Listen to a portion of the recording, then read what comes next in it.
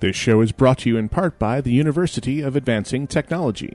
UAT is a unique technology-infused private college that was founded by a geek for other geeks.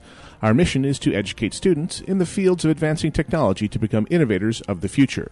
UAT's campus culture is devoted to continually nurturing a thriving geek community where everyone's personal lives and professional aspirations revolve around technology. The beginning of the 21st century is an exciting time to be in the technology community. Current subjects of ongoing research and scholarship at UAT include robotics and embedded systems, artificial life programming, information and network security, game development, and other areas of advanced technology. Check them out on the web at www.uat.edu.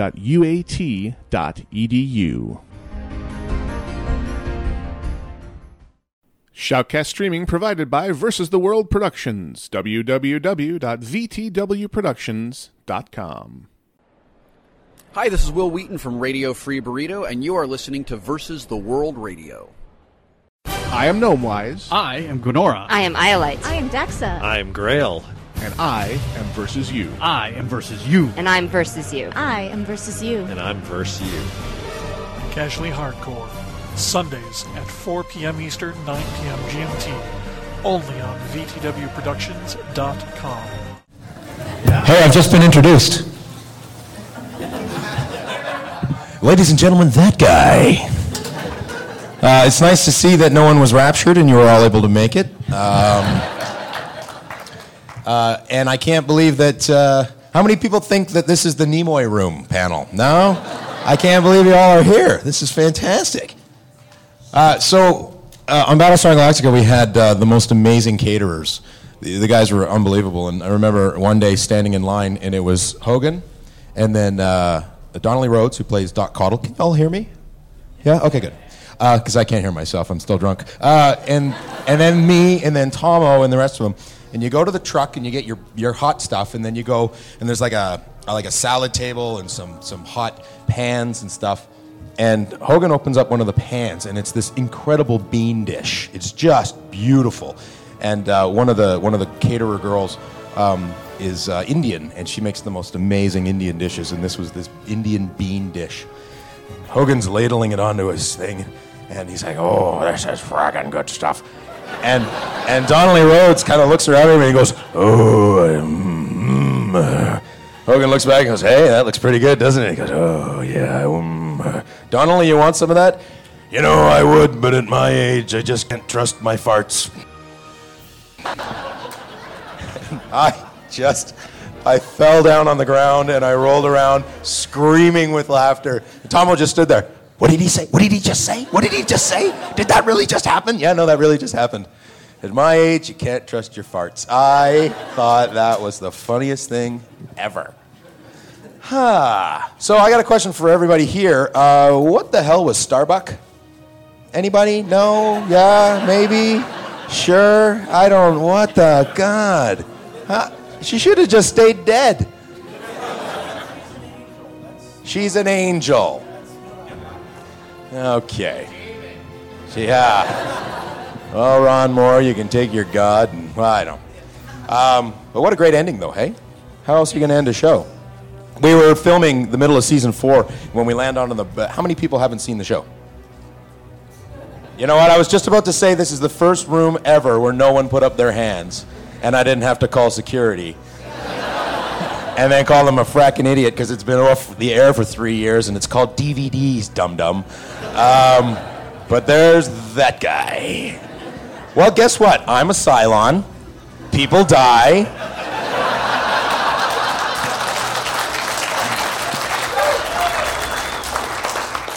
Starbuck dies, but then comes back. And the baby's not mine. So I'm screwing around with this mic. It's kind of fun. I feel like Patton Oswalt up here, but a taller, fatter Patton Oswalt. Patton's a good buddy of mine. And he'll like that joke. We're filming. So we land on the burned out planet. It's all crapped out. And it's right before the writer's strike, and it's the last day of filming before we go on this hiatus that was the writer's strike. And had the writer's strike gone for any period of time longer than it did, maybe a couple more weeks, the show would not have returned. So Battlestar Galactica would have ended with us landing on the burned out planet and going, of course it's burned out. Of course we can't stay here. Oh, and of course the Cylons are coming to blow us up again. And I remember standing there, and I looked over at James Callis. I said, James, you realize that if the writer's strike goes and goes, this is the last episode of Battlestar. Like, oh, Aaron, that's the worst thing I've ever heard. It would have been the worst ending to a TV show since, I don't know, Sopranos? It's Happy Days, yeah. Stargate Universe. Well, you know, isn't it better that show just ended?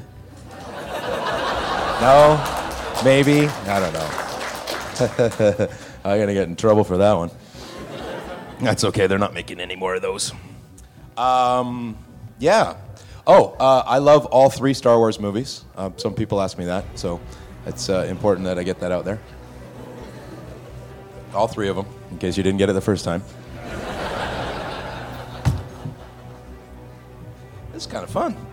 I basically talk about whatever I want and then just do this. Anybody have questions for me? Yeah, go. Why am I not in the Nimoy panel? I don't know.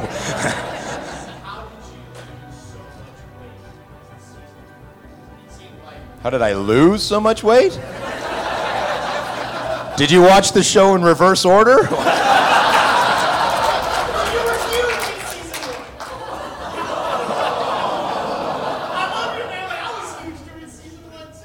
Season 1?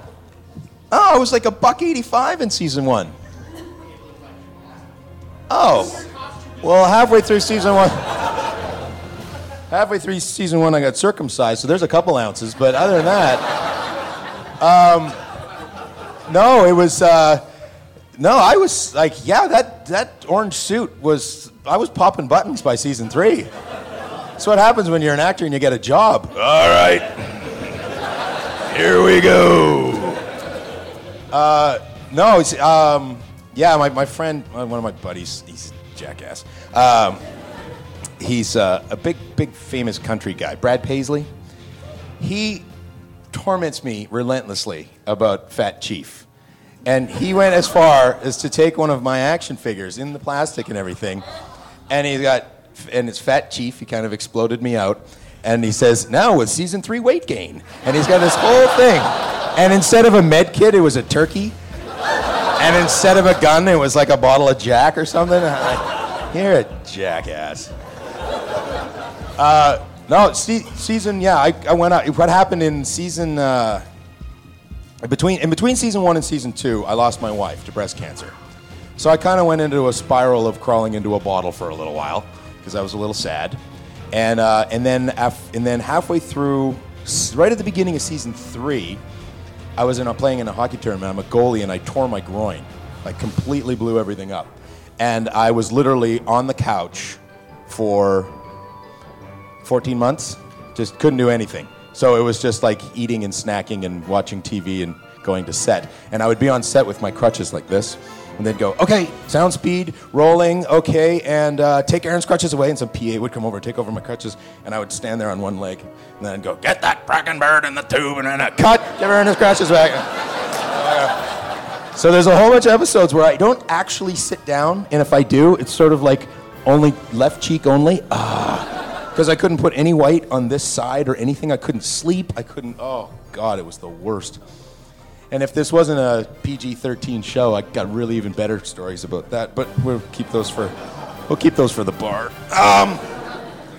Yeah, no. So then I was just, I was a balloon animal that just somebody goes. Yeah, and I'm still trying to get it back, but it's hard. Man, you get close to 40, and then somebody just flips a switch, and your metabolism goes. And everything. I'm drinking water, and I'm putting on weight. I mean, water doesn't have any calories. I don't even know what this is. Yeah, so it's a struggle. And then I have a son, he's 15. Yeah, he's a beanpole. He's size 14 shoes. He's 6'1", 160 pounds. I put my hand up to his, and my fingers come up to the first knuckle. He's freaky. He's Gandalf. He's freakish. I'm like from the Shire when I'm around him. He's finally at that age now where he can kick my ass. I mean, I still can't beat up my own dad, so I don't know. Yeah, he's a funny kid. He lives with his mom north of Edmonton, which is about a 2-hour plane ride from Vancouver. And he comes to visit to me, and I remember we were shooting Battlestar. It was probably like season 2 or something like that, and he hadn't been watching it. This is when he was 9 years old. He hadn't been watching the show because it's a lot of who shows that to a 9-year-old? No hands? Good. Good parenting, except for that guy. So he finally, and I had been a waiter before Battlestar, so going to work with Dad was sitting watching me bring pizzas to people, and that's just not really cool. It's kind of interesting for a bit because he gets his own pizza and some soda, and then it's like, Dad's doing that. Oh, God. And he gets really bored. So one time, his mom shows him Battlestar Galactica. He's like, okay, come on. Oh, there's your dad. Oh, he shouldn't be hitting that girl. And just sort of fast forwarding, sort of like watching the show on fast forward. And so he comes to visit me and he says, hey, what are you doing tomorrow? I said, well, I got to go to work. So you can either stay home or you can, can I come with you? Yeah. Really? Oh, well, okay then. Let's go to work. And he says, you're working on that ship, right? Yeah, we're doing, it's Battlestar. We'll go. Okay, cool. So can I see this stuff? Sure. So I take him to set. We've got like 5 huge stages, like the size of the hall out there. And I take him in through the CIC, and I take him through the pilot's quarters and all of that stuff. And finally, I leave the hangar deck for last. And we walk around the corner in the hangar deck, and right there in the middle of the room is a Viper. And he goes, oh. I said, that's pretty cool, huh, buddy? He goes, yeah. I said, you want to go check it out? Can I? I said, yeah, absolutely. So he walks over and he's like, okay. I said, you can touch it if you want. Really? Wow. So he's kind of touching. I said, you want to get in? No way. Dad? I said, yeah, you want to get in? Here, I'll get the stairs. I wheel over the stairs and I put him up. I said, go, pop up. So he's climbing up the stairs. He gets about halfway up and he stops and he looks over and he goes, can we, And I had this look of incredulity on my face, I'm sure, because I was like, can we, what? Can we take it for a ride? And I went, what do you mean, take it for a ride? Well, can we fly? Can we? I said, Taylor, they don't actually fly. It's just and so I'm thinking, how do you explain special effects to a 9-year-old? It's like a cartoon, and they just say, no, Dad, I've seen the show. Mom showed me the show. It flies. I'm going, no. Taylor, it doesn't fly. I tell you, it doesn't fly. No, Dad, they fly. I've seen the show. And now he's starting to get mad. I said, well, I know, I get that, but it's like the guys do it in computers, and then they put it in the thing. And he's like, no, I've seen it. She flies them. And he points past me, and I turn around and I look, and there's Katie Sackhoff in her flight suit with her helmet walking along going, oh. And she says, what? I said, Taylor, I want you to take him for a spin. And she had that look on her face that I was feeling inside when he said, can we, And I said, he wants to take you for a flight. He's seen the show. He knows you fly them. And she went, oh my God, that's so cute. So by now, Taylor's just pissed off. And he gets up and he gets into the thing, and it's just like lights and some stick-ons and somebody's, bottled water and some old sides and then he's just mad. Gets up, storms down. She's crying because she's laughing so hard, and he storms out and walks all the way to my trailer. Stupid dad with his stupid. And I'm following him, buddy. I'm killing myself. Other crew members are walking by, going, "What just happened?" I go, "He wants to go for a dad. I'll tell you later." He goes up the stairs in my room, slams my trailer door. I leave him alone for like half an hour. I'm telling everybody outside what just happened. They're screaming with laughter. About an hour, like, "Hey, buddy, you okay?" He's in there with his video games. Give me one. Are you all right? You all right, pal? He goes, "Yeah." "You just gonna stay in here?" "Yeah." That was it. And he's like God of War for the rest of the day or something. I don't know what it was, but he was mad. Oh, his mother and I were never together. We were theater friends that had too many Coors Light Talking Can and Cap events one night, and I never won anything except for a child. They don't put that on the label.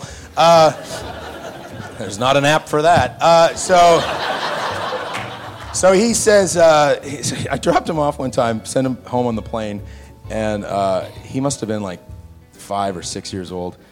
And he gets in, I say, tell your mom to call me when you land. Okay. So a couple hours later, I get a phone call, and it's his mom.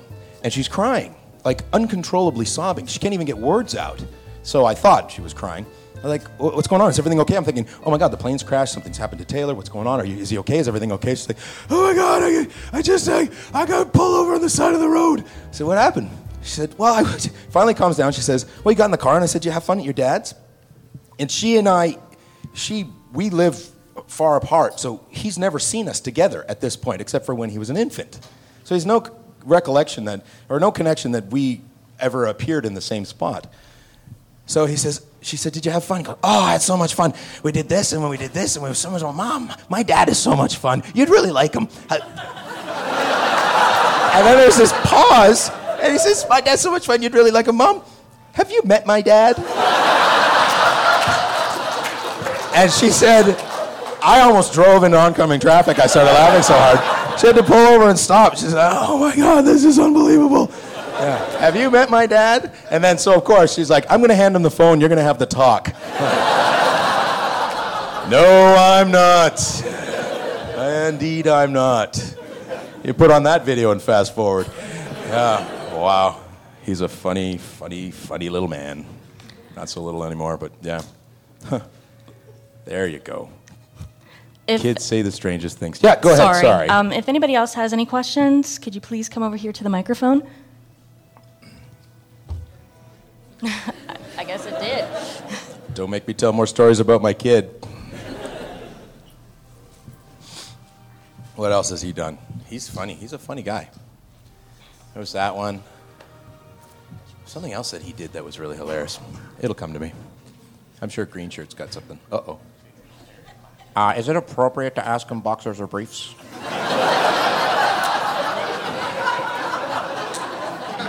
The answer is neither. Well, thank you. All right. So, big fan, obviously.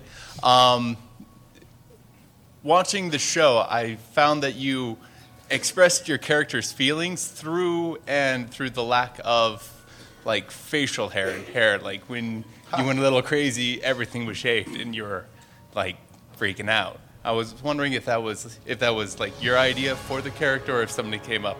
I was like, you'd look more crazy if you shaved your head.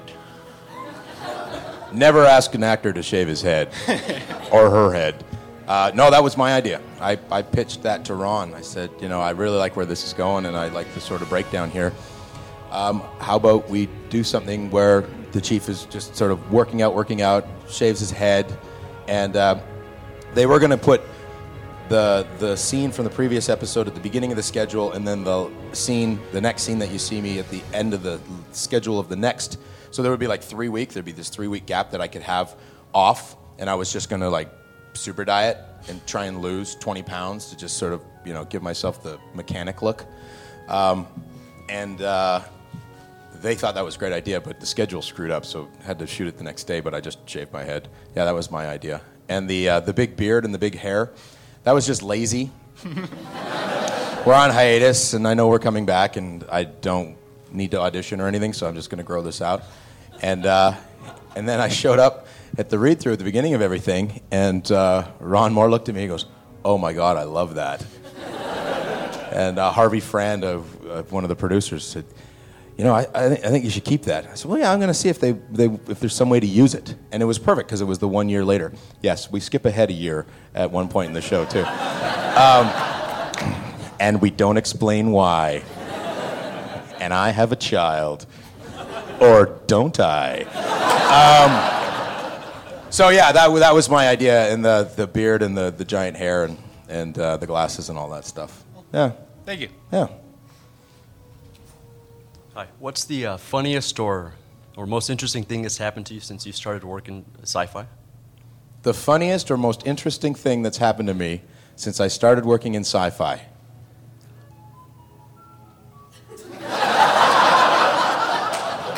That. Right there.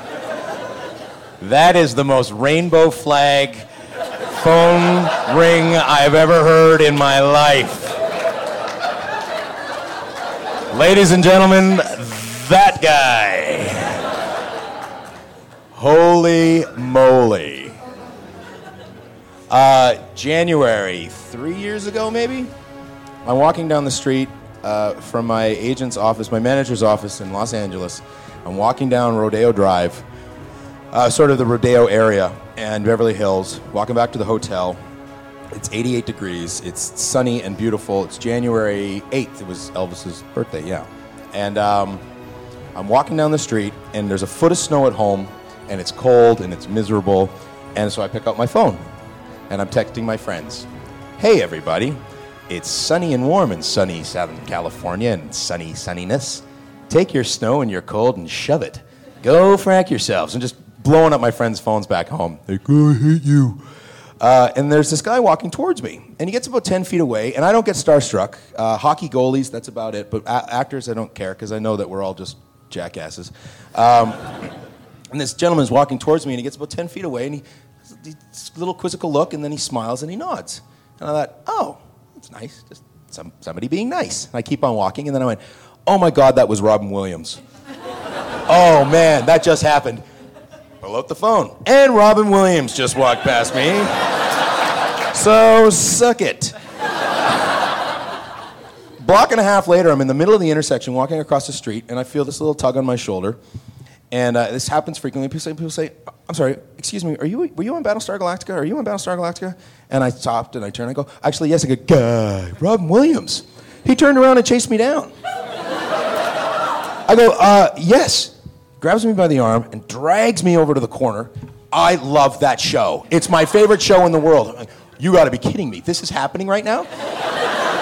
So for 5 minutes, Robin Williams is standing there, and Robin Williams is one of my heroes, like heroes. And he's standing there and he's going, it's so elegant, it's so beautiful. I've known Eddie for a long time and blah, blah, blah. And I love that show. Why do they move it from Friday nights? And he's railing on Sci-Fi Channel. He's talking about how great the show is and this whole thing. And I'm just standing there going, but I'm sorry, Mr. Williams, I am such a big fan. Hey, we're talking about Battlestar Galactica. Okay, all right. Yes, sir. Yeah. Well, I guess I can't break in with Mork and Mindy. He's going off, and people are walking by going, holy crap, that's Robin Williams. Who the hell is that guy? And I just say, oh, this is unbelievable. So he finally finishes up, and he walks away. And I kind of get to the corner, and I go, send the bus, because I'm ready to go. And I step into traffic. It was incredible. That's one of my coolest things. And it holds even further. About a year later, I was visiting my buddy Brad, who had been at this celebrity dinner fundraiser something. So it's Brad Paisley at the table, Robin Williams is at the table, George Lucas is at the table, and a few other people. And Brad turns to Robin and says, I think you had a run-in with a good friend of mine. And Robin says, oh yeah, who? And he goes, Aaron Douglas. From Battlestar Galactica? Yeah, I met him in Beverly Hills. Nice guy. And he just went off. And then they started talking about the show. You watch the show? I love the show. And blah, blah, blah, blah, blah. And Lucas leans in and goes, yeah, I've heard that's a pretty good show. Is that a good show? So like, you haven't seen Robin Williams, Brad Paisley, turn on George Lucas. You haven't seen Battlestar Galactica? Are you out of your freaking mind? Oh, no, I haven't. I've been told it's good. So, yeah, it was great. They just lambasted him. Yeah. You invented sci-fi. How do you not watch this?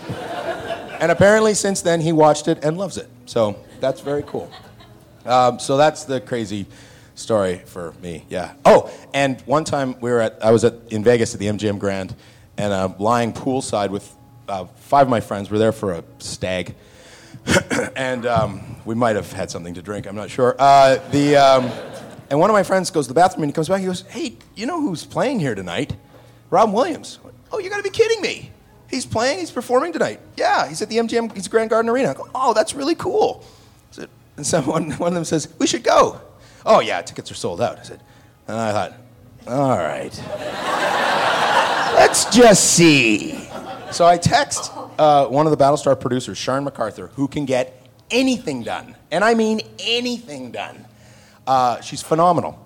If you want a midget elephant in a wheelchair missing a trunk, half an hour, she'll have it at your door. It's unbelievable. So I text her and I go, okay, here's your next challenge. 6 tickets to Robin Williams tonight. He's at the Grand Garden Arena. We're sitting by the pool. 20 minutes later, they're at Will Call. You got to be kidding me. So I go up to Will Call and standing there, and I said, there's some tickets here left for me. And the guy's a little snooty. He's like, yeah, okay.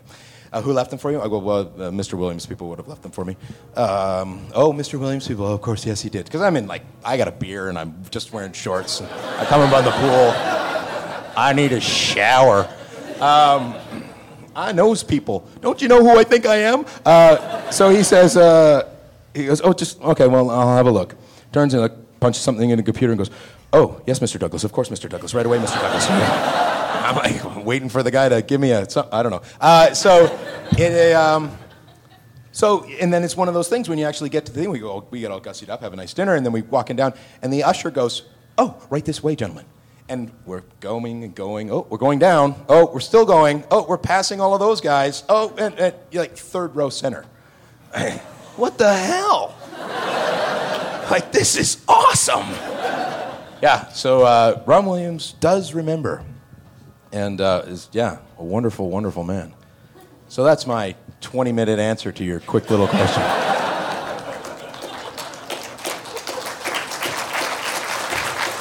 And all those people in the Nimoy panel? Yeah. Hey, he doesn't know Robin Williams. Was Hellcats your first opportunity to work with David Hewlett? Is David Hewlett on Hellcats? Yes. I didn't know that.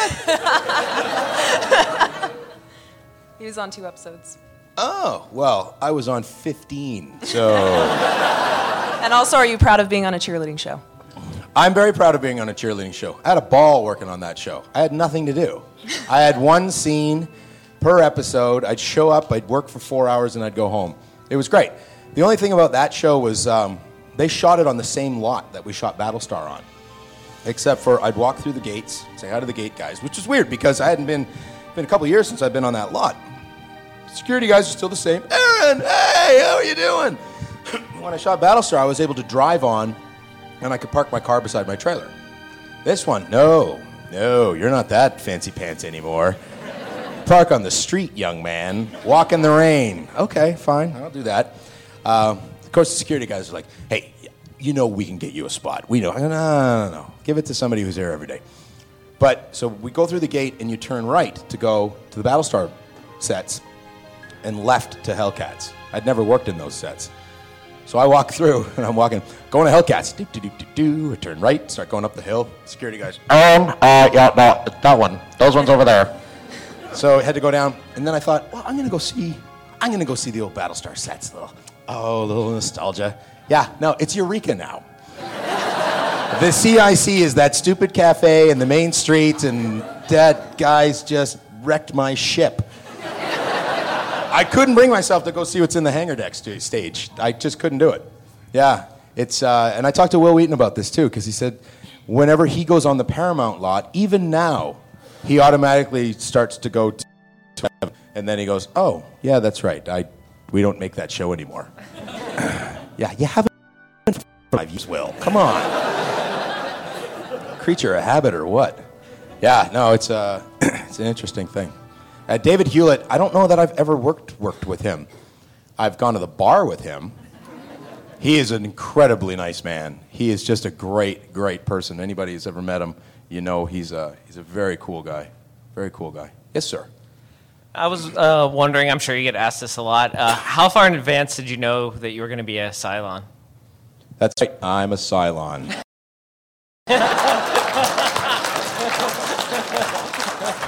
Cylons look like me now.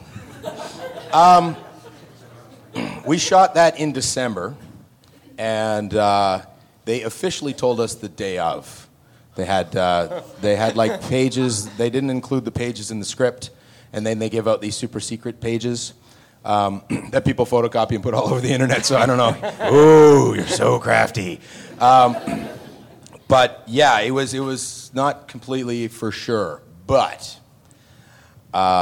in September, we were all going over to Michael Reimer's house for like a potluck. The cast would usually get together once or twice, 2 or 3 times a month, everybody would just descend on one person's house with food and drink, and then you'd sit and listen to James Callis pontificate about solving the world till 5 a.m. Again, Aaron, no, you're wrong. After 7 bottles of wine, James is the smartest man in the world.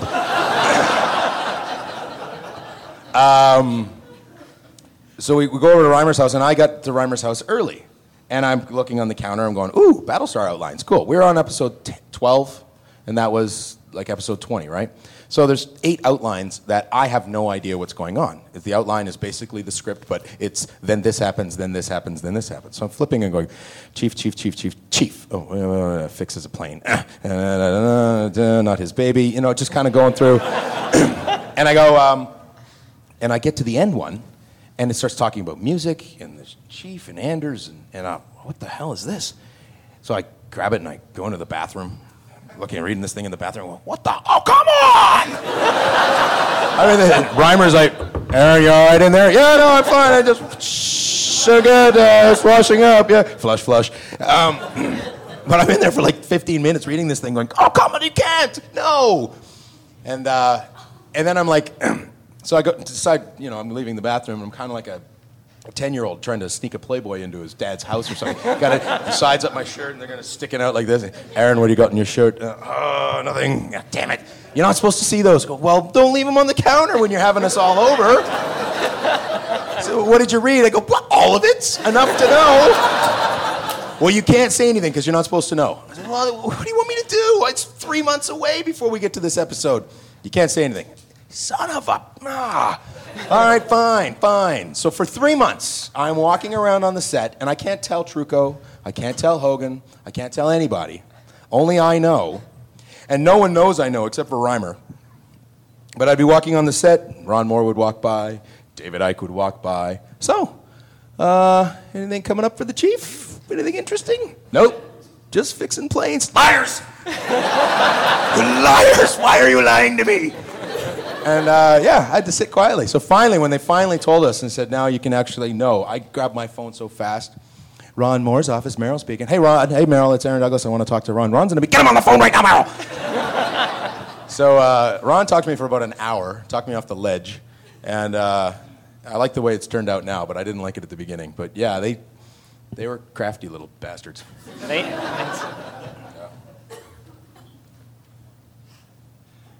Okay, so like over the course of the show, obviously you had a lot of fun with it.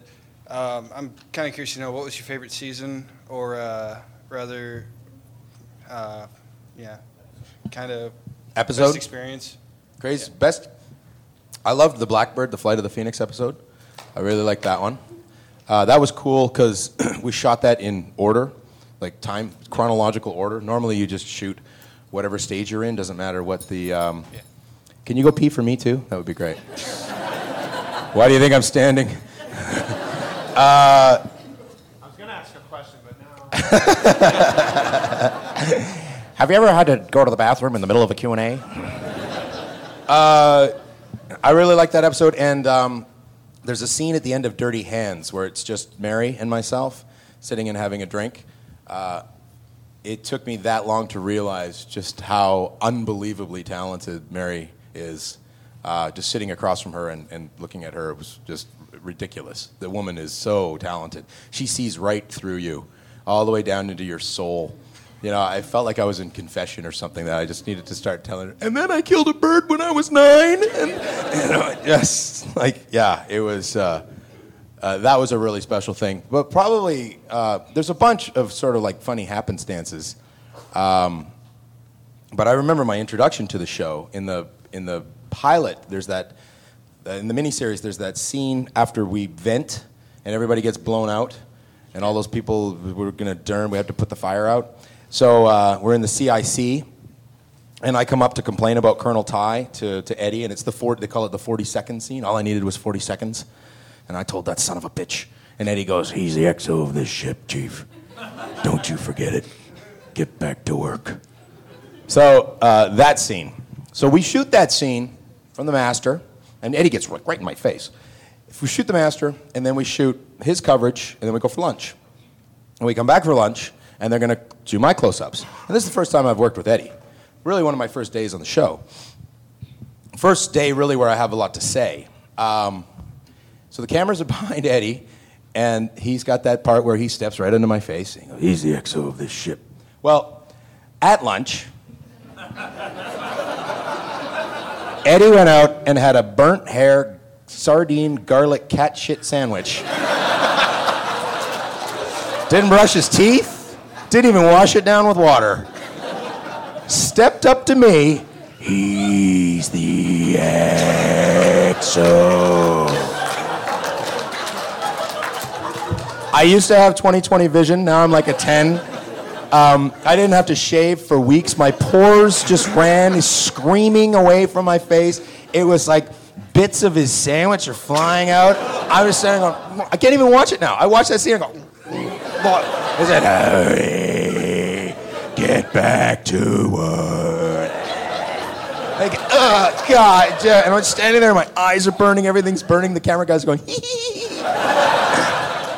And then he goes, so get back to work. And so I turn and I walk away. And I'm like, oh, God, no. Oh. And don't screw up, don't screw up, don't screw up. They'll fire you, they'll fire you. And I look back and he goes, welcome to the show. And then he went and brushed his teeth. Yeah, I hate that guy. Oh, Eddie. Sweet mother of Eddie. Yes, sir. 2 questions. Hot Dog is Eddie's son, right? Bodie, yes. Okay. And the other, I was wondering if you would tell us about, was there like a boxer on hand to teach you guys all how to box? Like, how did that whole day go down, the boxing match thing? The boxing episode. Who liked the boxing episode? Yeah, that's where Eddie ad-lib, Chief, get your fat ass in here. Another reason I love Eddie. There's an episode where we land on the algae planet, and Duala goes out with Sergeant Fisher, and he gets shot in the head and he dies. The guy that played Sergeant Fisher, his name is Alex Ponovic, one of the best human beings you will ever meet. But he's 6'7", 270, former Canadian heavyweight champ. He's terrifying.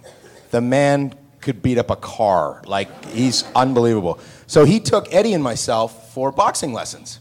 And he would call out combinations. A jab was a 1, and a straight right was a 2. So he'd go, Aaron, 1, 1, 2.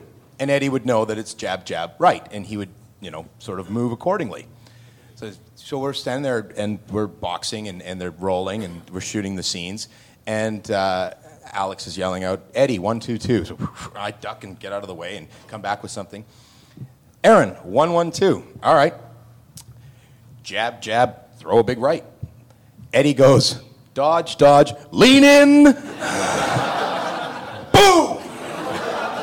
I snapped his head back, and he kind of had this, what the hell? And I had this, holy shit moment. And he was like this, and then his eyes just turned fiery Mexican angry dog red. And I went, cut! And then for the rest of the day, he and I literally wailed on each other. It was awesome. In the corner, pounding away on him. Come on, hit me, fatty, hit me. And there was one part of the scene where he sucker punches me and I go down, double over, and then he gives me the big boom. And I kept falling down, and I thought, on this take, I'm not going to fall down. I'm just going to take it. Chief wouldn't go down 3 times in a row. And I don't know if he read my mind or something, because he goes, sucker punch, boom, snapped me. Like, hard punch, he punched me. Boom, and I go down, and I go, what the hell, old man? And then it was on. I got him in the corner. Boom, boom, boom, boom. I was wailing away on him as hard as I could. He's a tough old bastard, that guy. I tell you. Yeah, that was fun. But yeah, don't ever pick a fight with Alex Ponovic. He will literally beat you to death with your own arms. The man is fantastic. The only other time I actually punched somebody was in the scene where Callie wakes the chief up when he's having his nightmares. He finds him passed out underneath a ship. You gonna get the phone now? I love it when people leave because you just make fun of them. Why don't you just call it in? We all know you have a phone. He wakes up and he just starts swinging and he kind of wails away on her. And at the yell cut after one take, And she's just up against the wall going, oh, Jesus, what? Kelly, Nikki, are you okay? Are you okay? You hit me? No, I didn't. You hit me. She's got this big punch mark on her face. Like, I didn't, I'm looking at the camera, guys, what? I go, dude, you hit a girl. What do you, I didn't, So, once again, Nikki, I'm sorry. I didn't mean to hit you. But yeah, apparently I smacked her a good one. Yeah, that's the stuff my son's mom fast forwards. Oh, you shouldn't be hitting that girl.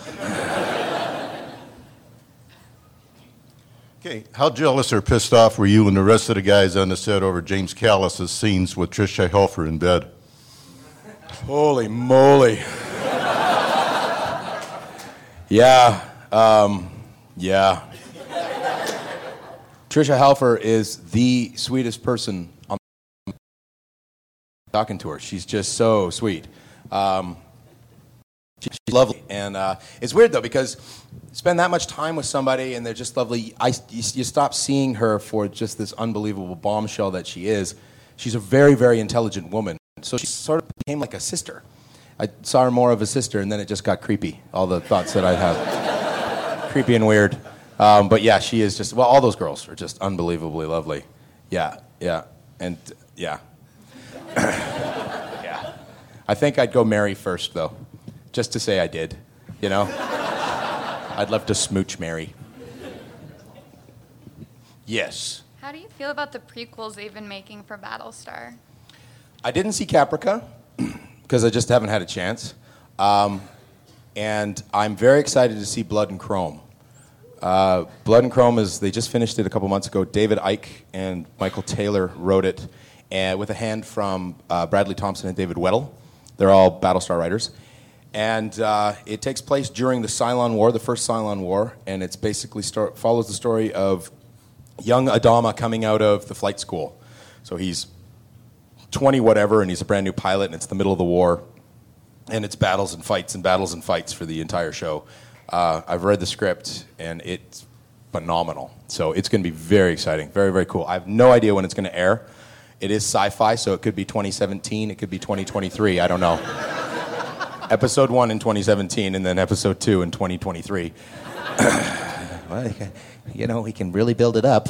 You lose your audience is what you can do. I'll never work for sci-fi again. I'm kidding. Yeah. Blood and Chrome is going to be phenomenal, I think. It'll be very cool. Yeah. Thanks. What's the most interesting role you never got cast in? Any failed audition stories? I'm an actor. Of course I have a failed audition story. Wow. Thank you for bringing up such a painful memory. Failed audition stories. Most recently I tested for that new NBC show called Grimm, and it was between me, Anthony Michael Hall, and another guy. I don't even know his name. And of course the other guy got it. I thought it was me for sure. I thought for sure, okay, this is so me. It's right up my alley. It's right in my wheelhouse, the kind of cop sort of actor guy that I can do. And no, they gave it to the other guy. One time I was really, really devastated. I didn't get a role in that movie Miracle, about the U.S. winning the gold medal back at the 80 Olympics. I'm a goalie, and they wanted me to play a forward. And I'm a goalie, guys. I don't even have forward gear. So I went out and I bought forward skates and forward equipment, and I started practicing, and I had a week to skate like these 22-year-olds who just came out of Minnesota University College hockey, and they're 6'5" and monsters. And so, but they really wanted me to do this because, none of these hockey guys can act. So I told them I'm a goalie. I'll try, but that's it. We auditioned, and then they flew us all down to Ontario, California for on-ice testing. And as soon as I stepped on the ice, these guys were, okay, yeah, no, I'm done here. This is just not even going to happen. There's no way. Yeah, I got my handed to me a couple of times. So I said, can I please put one of my goalie pads? I could really play that. And then I was sad. I was really sad when I didn't get that. But had I gotten that, I wouldn't have been able to do Battlestar. So everything happens for a reason. Yeah. Always look on the bright side of life. I love you people.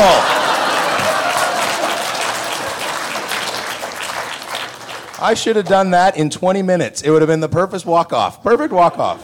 Oh, that's so great. Anybody ever see John Cleese doing Graham Chapman's eulogy? You ever see this? Go, when you get a chance, you get on your computer next, go watch John Cleese eulogizing Graham Chapman when he died back in 88, something like that. It is unbelievable. It's unbelievable. So yes, John Cleese, Graham Chapman, eulogy, after he died. Yes, sir. Well, I was going to say it's probably a safe bet that everyone here is not only a big Battlestar fan, but a big sci-fi fan. I was wondering what maybe some of your favorites were, whether it be shows, films, cartoons even. I loved Time Bandits when I was a kid. I love Red Dwarf. My wife was an Anglophile, so anything from England was the greatest show ever. And she loved Red Dwarf and got me hooked on Red Dwarf. That Arnold Rimmer song is still in my head. He's Arnold Rimmer. Yeah. Brilliant, brilliant. And apparently they're bringing it back or doing a movie or something. Yeah. No, I'm not Will Wheaton geek, but I'm sort of like Will Wheaton light. I'm kind of like, well, yeah, light. L-I-T-E. I grew up loving everything. I think the great thing about the popcorn sci-fi stuff is it's just so turn your brain off. Battlestar's difficult to watch. You really got to follow it and figure out what's going on, or be a complete idiot and just go, "Ooh, hot girls." But I don't think that's anybody in this room, sir. I always say that if a con ever exploded, the mean average IQ of the United States would drop a couple of points. It's the smartest people in America are either at Dragon Con, Comic Con, WonderCon, whatever, Phoenix Comic Con. It's just it's a room full of geniuses. It's great. I love sci-fi stuff. I absolutely love it. I think the biggest advances in special effects and makeup and sound all comes from horror and sci-fi, and it just never gets the glory that it deserves. But yeah, I'm a big giant geek too. I had all the Star Wars action figures. I'd line them up and shoot down stormtroopers with my elastic bands. Awesome. Yeah. The old Millennium Falcon. Remember he had the Cylon Raider? When they first came out, you could shoot the laser, but it would actually shoot the thing. And then some kids started getting them in their eyes and they're down their throats and putting them in the dog and stuff. And so then they revamped them so they just go, and they move out like a half an inch. Oh, I want the one that actually shoots. And then it'd go down the register, and for like every time the furnace would go on, rattle, rattle, rattle, rattle, rattle, rattle, rattle. My mom would be mad. What are you doing with that? Oh, come on. Furnace? Yeah. It's like an air conditioner, but the other way around. Something that blows in your house. Hey. Don't make me come down there. I'd like to see you get your fat ass off the couch. Then you run. Ooh, is that Dad trotting down the stairs? Yes. I'm not quite sure how to phrase this, but when you were on Stargate, SG-1, yep. Did you watch the show at all before? Did you enjoy being on it, other than just acting? Or I had a ball being on it. I'd never seen it. It was the first thing I ever booked. It was the second thing I ever shot, but it was the first thing I ever booked. I booked Stargate SG-1 and a movie called Inspectors 2, like 2 days apart. And then we ended up shooting Inspectors 2 first, my first time on set. And then, the Stargate SG-1, I auditioned 9 episodes in a row. And it would be like, he was great, but we're going with the Chinese guy. He was great, but we're going with the redheaded guy. He was great, but we're going with the girl. He was great, but we need somebody older, taller, thinner, skinnier. Just like, what? Come on! And then they gave me that one. It was a very cool thing. And then the second one, they edited an episode together, and it was short by like 2 minutes, so they just wrote a scene that they were shot, and then they would just slide it in. And so I remember going to the audition, and there was a guy that was in the room before me, was just like, it was skin crawling bad acting. It was just so like he's yelling and he's going, "Where's the child?" Oh God, through the wall, like, oh, I'm feeling so bad for him. I walk in and the director's just sitting there, just shocked. Oh, what just happened? And they said, "You have any questions?" I said, "No, I don't think so." And the director said, "Oh, can I just give you a little? You don't need to." And I said, "Yell? Yeah, I heard." And he went, "Oh, okay." So I just said it as simply and calmly as I could, very, menacing. When you're really menacing, you just get really quiet. And we got to the end of the audition. He just looked at me and went, "Thank you." I got out. I got in my car. I was literally on the lot pulling away, and my agent called and said, "Yeah, they want you to go back for a wardrobe. It's yours." So that was that was a fun little thing. Do you have a question? I have several questions, actually. Oh, but, well, do tell. What's your favorite Battlestar... excuse me. What is your favorite Battlestar Galactica swear word? Well, there's frack. Yeah, I would have to go... I mean, Richard Hatch wanted to work in... oh, Jesus. Oh, hello, cheeky. Ladies and gentlemen, Paul McGillion.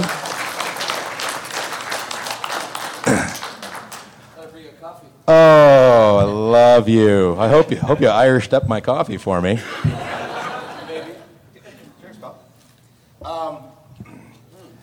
I'm going to let you tell the story because I always tell the story and then you give me crap. Has he told the story? I haven't told the story.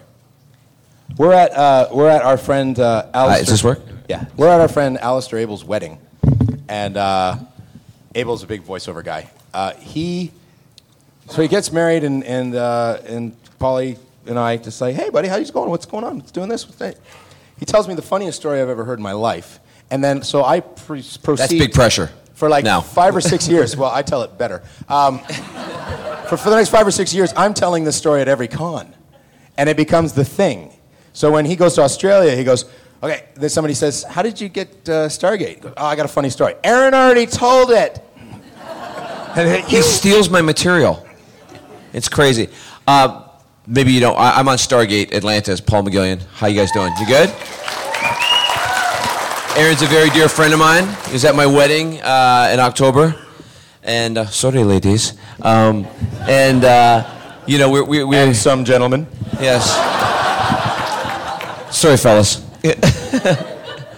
And we were talking. It's like this is crazy. What's going on with this thing? For God's sakes.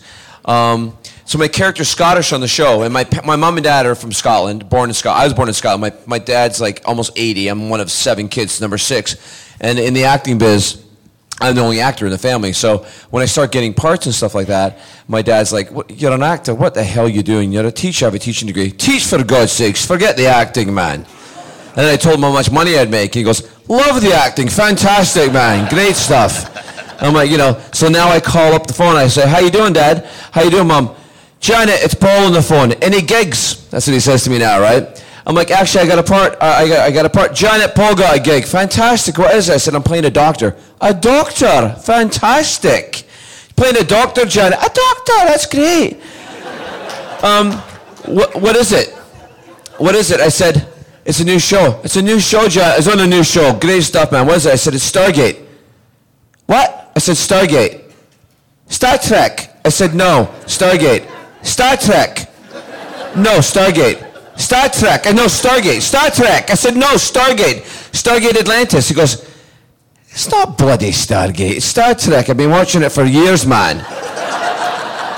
I said, "No, it's Stargate. I'm the one doing it." "It's not. It's Star Trek." I said, "It's Stargate. I'm the one doing the damn show." "Don't raise your voice, you old man. Here's your mum. Janet, Paul's on the Star Trek." "Are you on the Star Trek?" "Yes. Yes, I am."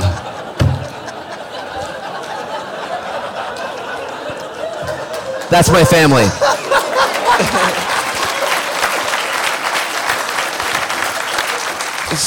So I go to a convention, and fans, can you tell us a story about the star? I go, funny story about the star. I go, Aaron Douglas already told that story. I'm like, what the hell? He steals my stuff. Yes, I do. Love him anyway. Anyway, I just wanted to pop by, say hi, give my friend here a coffee, and you guys enjoy your con. You having a good time? Is he being nice to you? Is he swearing a lot? Shocking. All right, you guys take care. We're doing a panel together on Sunday. Yeah, tomorrow. Tomorrow Sunday. Crazy Canadians. God. We're going to talk all things Canada. All right, love it. Thanks, buddy. Okay, take care. Paul McGillion, ladies and gentlemen.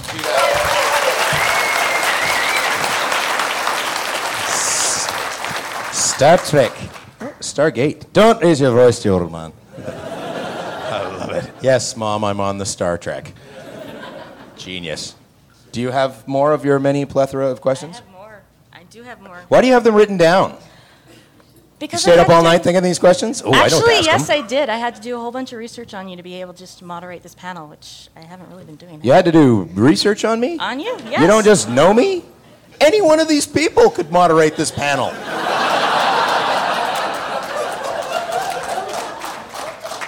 An evening with me and that guy. All you have to do is get up and go, previously on me. Quickly, before I bash you some more. LEO, L-E-O, is an acronym for law enforcement officer. Do you think that there's any coincidence that your character on the bridge, his last name was Leo? Wow, I have no idea.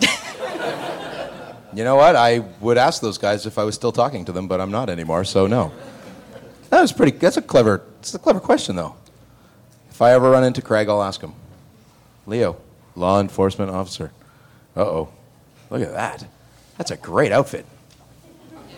Thank you. Yes. Please, seat yourself. Yes, sir. Has Universal ever said anything about like a movie or any possible life in the future? The problem with Battlestar Galactica, the movie, is Glenn Larson owns the rights to the movie. Universal bought TV rights only. So Ron Moore is unfortunately not able to make a feature film. Otherwise, I think we probably would have made feature films. But I do know that they are working on Battlestar Galactica, the continuation with... was it Larson and, oh gosh, that's his name. Tom DeSanto and Bryan Singer. Bryan Singer was originally going to do this Battlestar, and they were just going to do a continuation. They weren't going to reimagine the whole thing. So they're already talking about doing it again, reimagining it again, which to me is a little weird. It's like, yeah, hey, I have my own take on Lord of the Rings. Let's do that. That's a great idea. How you doing over there? You're great in Lord of the Rings, by the way. Sweeping in the Shire. Hey, I said sweeping. Any more questions? How much time do I have? 5 minutes. Oh, perfect. Just enough time for... Okay. It's not really a question. I'll say when you find out how Callie died, that's awesome. Oh, thank you very much. When I get the little Indian girl and I take her down? Yeah. I got a lot of flack from women's groups who say that I'm promoting violence against women. Violence against bitches. I don't know. That scene as written is... Hey, my eyes are up here.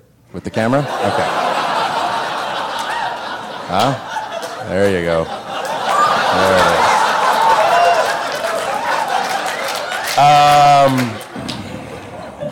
There it is.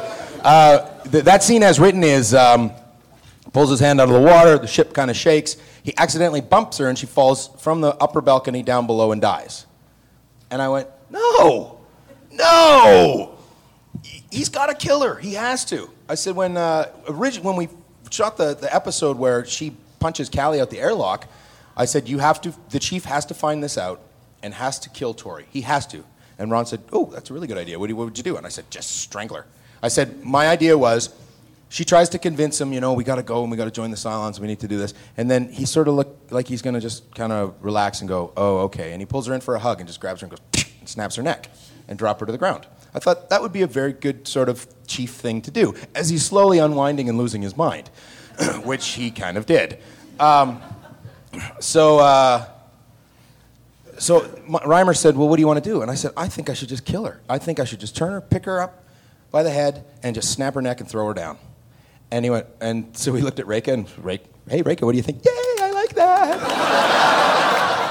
So we worked it out, and we shot some of it, and then we went for lunch, and Reimer came to my trailer and said, now, you really need to talk to you, because I think that the fans, they're really going to rebel against this. They're really going to find that this is gratuitous, and it just sort of, it's taking the chief in a direction that just makes him less lovable. And I said, they're going to love it. You're going to have people that come up and go, I loved it when you killed her. When you pulled your hand out and you just looked over at her, everybody went, oh, God, he's going to kill her.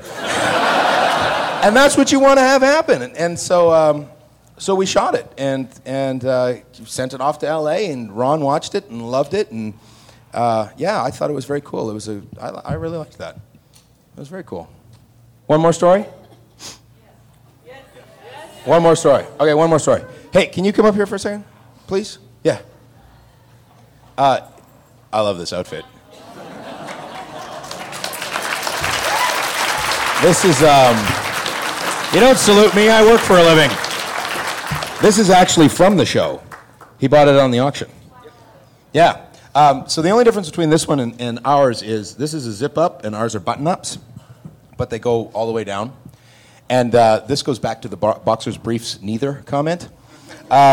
I quickly figured out that I need to wear something under those, and I'll tell you how I figured that out. So what happens is the sound guys come, and they take I can do it too, Polly. They run a wire, they put a pack on your boot, and they run a wire up your leg, and they punch a hole back here and a hole through this, and then the wire would sit right there, just a little tiny microphone, and that's your microphone. So the sound guy goes, and I'm late getting to set, we're on the hangar deck, everybody's there. Cast, crew, 100 extras, everybody. And I always like to grab my oranges and do the Superman. So I'm standing there, I'm talking to somebody, and they go, Aaron, you're late, we need to wire you. Okay. Aaron, you want to drop this down your leg? So he gives me the cable, and I go like, and he's down right here. And he's putting the pack on my ankle. He's lifted up my pant. So I go, and then bonk. And there's this moment of, I went, that shouldn't have hit something. That shouldn't have hit something warm and flesh-like. Uh-oh. So I'm standing, I go, and I keep talking, and now I feel all these eyes starting to turn me. And there's this, oh my God. And I look down, and Graham, the sound guy, is just like, just like in utter disbelief. And I go, oh, shit. Like, start doing the thing. Eddie turns and he goes, Aaron Coldcock, the sound guy. Thank you, guys.